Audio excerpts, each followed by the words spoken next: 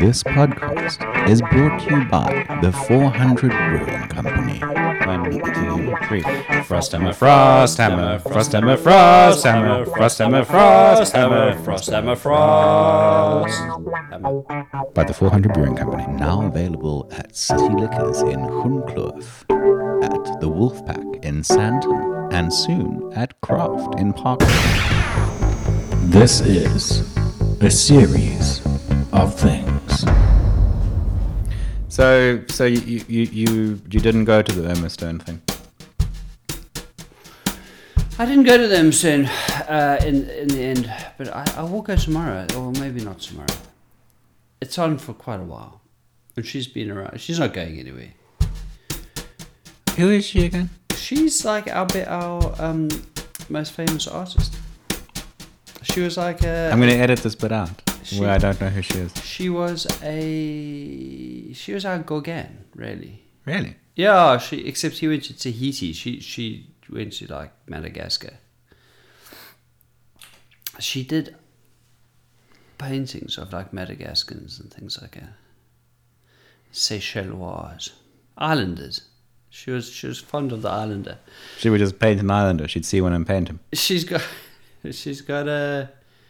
had a house. She's got a house in Rosebank. My friend David Bryan used to work there. At the house? At the house. So it's a museum. And he used to... I don't know what he did. Why does she live inside a museum? Is she dead? She's very dead. I don't know. I've asked you who she is. It's a museum because it's her house. I did art history at high school, but I can't remember most of it. Yeah, so I think she holds the record for the most expensive South African painting like ever auctioned in London, something like that. Oh, really? Yeah. No, she was like a big deal. I know the name. It's one of those names where someone says it at a dinner party and you go, yes, Emma Stone. Yeah, no, so her house in Rosebank, which has all artifacts that she brought back from whatever island it was, Madagascar, I think, and her paintings and such. And so this exhibition now at the National Gallery is like a big collection of all of her stuff. So it's on loan from private collections and it's taken from her little house. And I imagine it's from the National Gallery's South African collection, whatever it's called. So it's like a big thing. And they, she's... They are. It's like people carrying water on their heads and things like that, I guess. Fruit. I imagine there'll be fruit. There'll be quite a lot of fruit. You know what I want to know? What? When I was growing up, my mom's side of the family, the Afrikaans side of the family, had a certain influence on the decor in the house. What's a decor? Decoration. Yeah. And we had like these bronzed painting things. Yes. Do you know what I'm talking about? Like it would be a picture of a springbok leaping over like a radiant bronze plate. Or like a buffalo. Would the springbok be in bronze as well? Yeah. We had those. Yeah, terrible. It's not only the Afrikaners, my friend. Where did that come from? That's like a 70s thing, I think. 70s South Afrikaner. We had like a round, polished, sort of bronzy... Because I wouldn't put it past us not to have had real bronze. Yeah. Like bowl, like serving, like you could imagine it as a serving bowl, and it was probably like a picture of some aloes, some deserty plants of some sort. Yeah, we had one, and then there was one animal, and then like it was a buffalo, and there was like real buffalo fur on the plate. Oh, that's weird. When I say plate, I don't mean like serving plate. Yeah. I mean like on the wall as a picture. So like a multimedia collage. Embossed thing of a buffalo and then real buffalo fur. Yeah, the buffalo fur is a new wrinkle for me. So with us it was just the kind of the embossed like bronze. And which is weird because like is there not enough to clean around the house that now you have to get out the old polish and go to work on the decorations. I imagine it's a kind of thing that could only be popular in a country where the lady of the house didn't have to clean her own shit. Because it must have been... Look, I don't remember it shining with great luster as a youth. But somebody had to clean it every so often. I saw them in our garage like a few years back, and I was like, I remember these being up in people's houses and in our house, and now they've just disappeared for good reason, because they're shit. But, I find knickknacks and things like that in houses just inexplicable. And depressing, because somebody always dies, and then there's a collection of knickknacks. Well, and you feel sad because like this meant something apparently to this person, or did it, or did people just put it there because there was a space and something had to go there? But like it always makes me feel sad because like nobody would want this thing, this carving of a Japanese fisherman. Yeah, clutch, like holding a turtle in one hand. Meanwhile, your and great an axe in the other. Great grandfather, when he was escaping the Japanese, stole it off an actual Japanese fisherman. Yeah, but who? And then you think, oh, but they're dead, and so I'm supposed to care about this thing or get fond memories. But I think and that it just seems to be like it's just representative of a wasted life. Things are representative of a wasted life. No. I'm not correct. The things you leave behind do tend to be quite depressing in that way. Other than books, like books, not so much. But what we are kind of witnessing right now in society is the kind of death of things.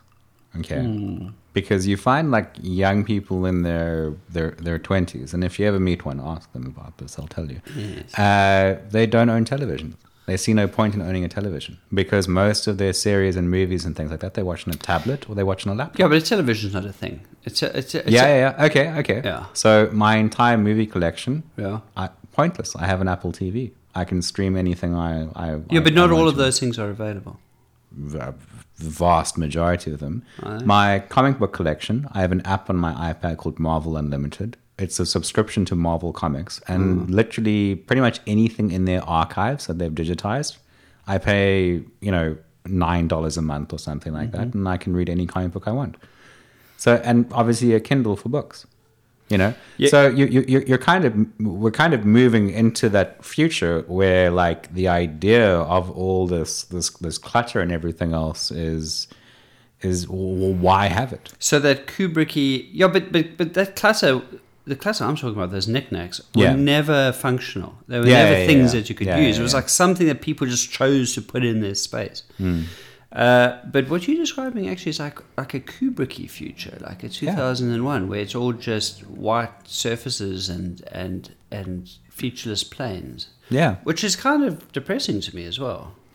It is kind of depressing. Look, I mean, you can look around you in this room and you can tell I like stuff. Like I like things that have a sense of history to them, or there's something interesting about them.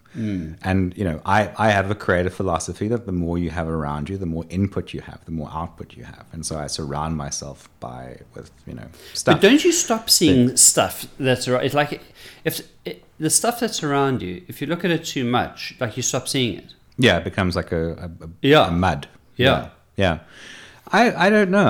It's the only thing that can explain those knickknacks in old people's houses. They stop seeing them. They just don't see them anymore. Do you know what's interesting? There's this amazing designer who has designed every fancy bottle and most of the fancy things you've seen in your life in terms of packaging and everything else, called Ross Lovegrove. And he's worth a Google. Lovegrove? Yeah. And I met him at Design in Darbo a few years ago, and I remember saying to him, like, his office didn't make any sense to me because he literally had that Kubrick infinite panel white space kind of office. And I need a little bit of, if I'm coming up with ideas for something, I need something around me. What did Lovejoy say when you said that to him? He said, well, different people work differently. And fuck off. Thanks very much, Lovejoy. Lovegrove. But, yeah, so your sentiment stands. But yeah. I don't know. I hopefully... You know what I said something in terms of leaving things behind when you die? Like, I've got, like, a journal. Like a diary thing that I've been keeping, I think, since 2006. Yes. Which I update like maybe 2006. So I update it maybe like 2 or 3 times a year. Really? This happened, and this happened. But do you catch up on the previous 6 months? Yeah, I do. I go, this happened, and this happened. And then this happened, and this happened. Yeah. you know, and then I'll write a little bit about the average day that I've had. Yeah. And I'm just waiting for the archaeologists to come and go, oh, we found it. It's Ian Thomas's diary. We've got it. When I was young, about 13, I had a diary, but the sole purpose for it was to record my ongoing struggles to give up masturbation. And so I had 2 pens because it was a code, right? Because your parents are going to look at your diary. Sure.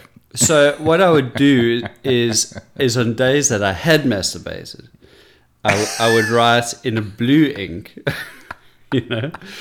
and so what I was trying to accomplish was a diary just purely in black ink, right? Because this was still when you're wrestling with the sin of self-pollution. Yeah. So, I thought one day I'll be able to flip back through my journal and it'll all just be like black ink, and I'll be masturbated, happy and pure. But instead it was an ongoing record of sin, blue-hued disappointment. Well, that's the thing. I think at that age, I think sometimes I would write in red pen if it was sort of more than 3 times. If it was particularly masochistic and horrible, particularly heinous on that occasion. Well, that's the thing. I think when you're a child, you're convinced like what you're doing, no one else has ever done before. Surely there's something terribly wrong with you. And certainly no one else around you is doing it. No, you are the only one. The only thing I was right about in that respect is poetry. I was the only one writing poetry. No one else in school was writing poetry. I'm still the only one. My first sexual fantasy. Oh, Christ. Took place. We have a card. We'll get to the card when briefly. When I was in nursery school. Yeah. And during my nap, they make you nap. Yeah. I'm not saying I hauled it out and I had a go at myself while we were all on the nap. But I closed my eyes. I to this day can't really sleep during the day. So there I was as a 5-year-old being forced into like pretending to be asleep for an hour, which to this day I find repressive and offensive. And I actually morally repugnant. I actually get outraged when people say to me, "Why do you look tired? Why don't you go have a nap?" It's like, I'll have a nap if I feel like it. I don't. Anyway, you're not the boss of me. Now that I think about it, maybe a slight overreaction. And so I would lie there with my eyes closed, pretending to be asleep. And my first sexual fantasy involved Asterix. Not Asterix himself, but Asterix, the Legionary. I don't know if you ever read that Asterix book. Legionnaire, yeah. Is Legionnaire French and then Legionary is Roman? Okay. Well, translated into English. So Asterix the Legionary. In it, Obelix falls in love with a very willowy and attractive young lady called Panacea. And he and Asterix join the Roman army in order to go find Panacea's boyfriend, Tragicomics. Now, none of that's relevant. It's Panacea was so saucy, and I remember I had to take this nap, and there I lay, and I closed my eyes, and I imagined a Roman army camp in which Panacea is. I don't know if she was compelled to, or if she volunteered to take her clothes off in the middle of the barracks, and it all really stemmed from there. Like the next sort of 10 to 15 years of shame. This not particularly accurately drawn cartoon character taking off a quite gauzy outfit, while the Roman army looked on, and I was among them, I imagine. Were you a Roman soldier? Yeah, I'm not sure if I was a Roman soldier. You were just an onlooker. I almost feel like I was an onlooker looking onto the scene. Like I wasn't necessarily even in the barracks. It's a bit disappointing that now that I think about it. We should look at a card. Yeah, let's. I don't want to dwell on your Asterix. I haven't thought about that for many a moon. I'm upset that I have to think about it. Like Panacea, whatever happened to it. I'm viscerally disturbed. And I tell you what else is strange is that at the time, Keep talking, I'll get a card. like many Asterix names, I didn't realize that they were actual words, that they were wordplays. So I thought her name was Panacea, and then later in life, as I realized there was a word called Panacea, and that must be what it is, I had to retroactively change the name of my first love. No longer was her name Panacea. So let's get a card. All right. Okay. I'm holding them out. I'll choose one. Okay. I have it. And this week we are talking about the thing about meetings. Meetings. Technically, this is a meeting. Listen, I had a particularly irksome... Yeah, I believe there should be codes of etiquette for all things. Sure. Right. And meetings, I've now decided should fall under that broad Napoleonic code. I was called to a thing today. Not today, this week. 12:30 meeting, right? I wasn't called to it. I was invited to it by... Summoned. And no, somebody who wanted me to do some work for them. Shall we have a meeting to discuss it? Very well, let's do that. What time? I say, would you like this meeting? 12:30 in a restaurant. Now, what would you deduce from a 12:30 time slot in a restaurant? You're going to eat food. You're going to have lunch. Yeah. Right? Yeah. Don't eat before. Sure. Because you're going to get a free lunch out of this. Sure. Right? Yeah. I arrive, 12:30. Waiter says, would you like a drink? I said, yeah, I'd like a drink before lunch. It's always nice to have a drink before lunch. She gives me a strange sort of a look. Get my drink. He says, would you like to look at the menu now? So I say, well, shall we look at the menu? And she goes, I won't be eating, but you can if you want. And you say, what? Why am I here at lunchtime listening to stuff I don't want to listen to, talking about things I don't... The only good reason is that there's going to be a lunch out of this. And what's going to happen now? I'm going to leave after an hour because it's quite rude to cut off a meeting before an hour, right? Like an hour is the time. Usually it stretches on to an hour and a half because I'm very bad at making a getaway. Now it's going to be like 2 and I haven't had my lunch. Getting increasingly grumpy. So did you decide you're not going to eat? No, because this person isn't going to eat. She made it very clear that that lunch was not the planned thing. So then I was afraid that I'd get stuck with the bowl. Or there'd be like that awkward thing at the end where it's, well, you called this meeting, so you should be picking this up.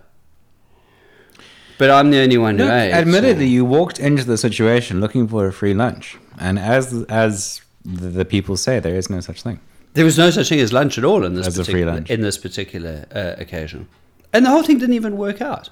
I didn't want to do the work, and by the end of it, I don't think they wanted me to do the work. It was disappointing for everyone. It was just terrible. And you didn't even get to eat. And I can understand why you're upset about it. Bad strategy on their part, actually, because I may have accepted the cheaper rates that they were offering if I felt in some way obligated by this free lunch. Do you know what? That's a good point. That's why Turkish carpet salespeople in Turkey give you a drink the moment you step into their warehouse or whatever it is. They give you a drink, and so suddenly it's become like a social thing. There's a social obligation that's been set up, and so you're more inclined to do some business with him. Do you know who's the best salesman I've ever met? Ogmandino. No, I don't know his name. Mm-hmm. But I was at a red light in Joburg a few years ago. Yes. I'm at the red light. Yeah. Guy holding a stack of caps just next to the car. Yeah. Knocks on the window. I ignore him. Sure. Because this is the nature of the world. You really? I always say no, thank you. Well, that's just how I was raised. He knocks again, and he points towards the back tire. And so I'm like, oh shit. Yeah. So I roll down the window, and he's still pointing, and he goes, "You've got a beautiful car." Yeah. There's a guy in Somerset West who does that. So I go, "Oh well, thank you. That's very kind of you." He goes, "Listen, would you like a cap?" I go, "Listen, I'm never going to wear this cap ever. He goes, listen, I just want to give you the cap. Like, take it. I've had a good day. Yeah. So he gives me an Ed Hardy Oh, no. cap. Wow. So, but now I've spent 30 seconds. Was it a real Ed Hardy cap? No, it was an... Oh, was it quite nice? It was a knockoff Ed Hardy cap. Where they'd misspelled Ed. Yeah, it was like Edward Hardy, something like that. And I'd spend 30 seconds talking to the guy, and the library budget says, listen, but if you could give me a small donation. And so I'm like, and I look inside my wallet, and I've only got like a 50 Rand note. He goes, look, I'll give you change. And I give him the 50 Rand note, and the light changes, and he just walks away calmly. Really? See, I wouldn't call that being a good salesperson. All I had was an Ed Hardy cap that I never wore. No one I know will ever wear, and Edward Hardy, and it was horrible. So Turkish salesmen give you a drink when you walk in to buy carpet. Yes. Is that does every nationality have a specific product and a specific kind of thing? I don't know, but do Spanish people sell you a sofa and give you? You know what I like about the Spanish people? They give you bar snacks, proper bar snacks for free. Yeah. They give you tapas. Yeah. They'll give you like some little squid or something. Yeah. Not just peanuts. Like proper something that somebody's cooked. Quite often, that's what people think tapas means. It means peanuts. You will get peanuts. No, who thinks that? Stupid people. Do you know what tapas means? Enlighten me. It's a jar. It refers to the container that the food comes in. It's from the old days of the stagecoaches. So when the stagecoach came up to an inn, the food would be put out in the little bowls, but then because of the flies, they'd put the little jar over the top to keep out the flies. And then you would come and lift it and you take the thing. The tapas is that thing that goes over the top, a little bowl. Huh. Yeah. Well, now you know. You've had your weekly dose of education delivered via your ears by Darrel Bristow Bovey. Well done. Oh, man. You know what I hate about meetings? What? Occasionally, as a relatively creative person, I am paid a fair amount of money to sit in a room with very uncreative people, Right, and help them come up with things. right. And that's fine when you're doing it with other creative people. When you're in a room filled with other creative people and you're doing something like a brainstorm, you understand that at some point in that session, there will be a silence over the room, and people will be staring off into the distance, and someone will be scribbling some little circle on a notepad That's somewhere. usually me. I'm the scribbler. Yeah, and there's just this general kind of, I'm trying to fucking think of something, But the problem is, business people are used to meetings. Right. And in a meeting, Yeah. you can never have silence. Really? You have to continuously be talking. And so occasionally someone will go, we want to have a brainstorm with you. We want to have like a creative, melding of minds. And it becomes absolutely impossible because they never allow for that awkward silence. Like, as a creative person, you are naturally just like, there'll be an awkward silence, and we'll all kind of just stare off and go, what if we... No, or, I was thinking about planes maybe with a thing, and then... Well, what if there's the thing and the... My personal strategy in that moment, if someone suggests something absolutely fucking stupid, Right. I say, I will write it down. And You write it down. No, I write it down. Write somebody else's stupid idea. No, I write it down because Yeah. the fastest way to shut someone down in that situation is to go... Is if they think it's being recorded. No, if they... And be held against No, them. if they think that you think that they're a moron. If you say to someone, yeah, well, maybe not, but there's all these issues, there's all these things, they will shut up very quickly. So if you But go... that's good, right? If you... No, sorry, what's the objective here? 'Cause No. I always like to... Yeah. idiots to stop talking. No. You want them to keep on talking? I think great ideas come from everywhere. So occasionally an idiot will say something really fascinating and really kind of just blindside you with something incredibly obvious, which is great. The fastest way to stop them is just to start questioning what they're doing. Otherwise, you just go, I will write it down. And then suddenly they feel validated. They're like, oh, my idea has been recorded. Yeah. I have been noticed. I've contributed to the great well of ideas that we will walk out of here with. And you can move on, which is the most important part. You don't have to discuss how bad the idea is. But that's the best part.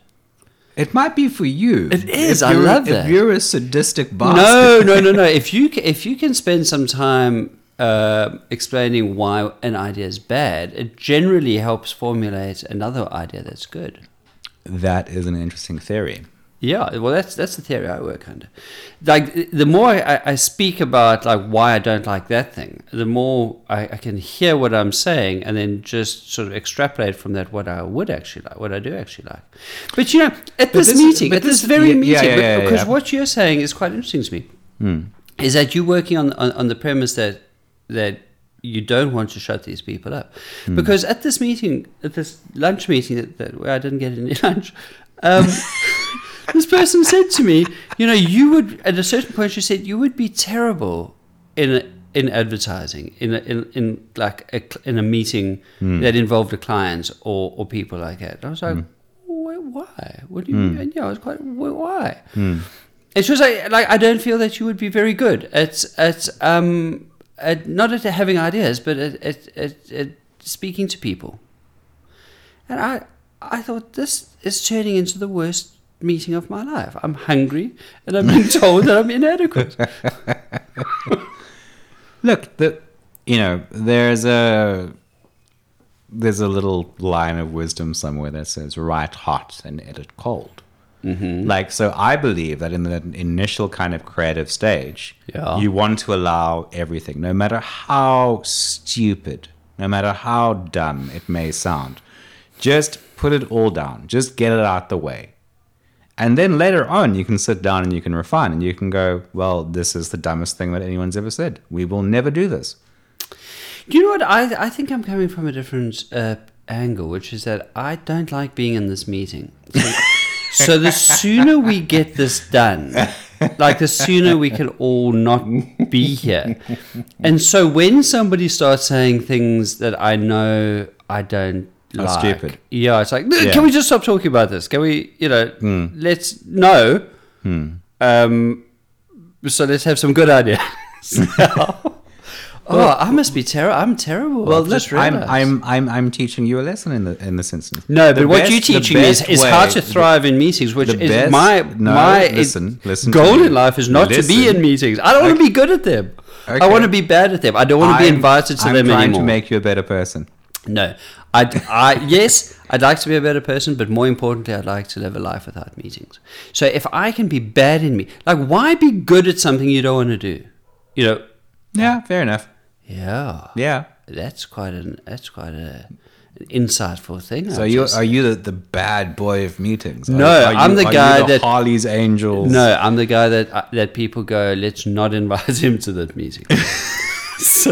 so that's nice. Look, one of the worst things you can do in any kind of business environment is demonstrate any kind of competency. So perhaps that is your strategy. You will just become the non-meeting guy. Let's never have a meeting with Darrel Bristow-Bovey. Yeah. Let's phone his friend Ian. Look, let's and get Ian to talk to him first, and then we'll. Hey, I'd like to hire that guy for this project, but there'll probably be some meetings involved, so let's not. I think that's probably how it goes. And that explains my when you are penniless on the streets at Sea Point, toothless in your second-hand Cape Union Mart sleeping bag, you will scream up at the stars, I wish I'd gone to those meetings.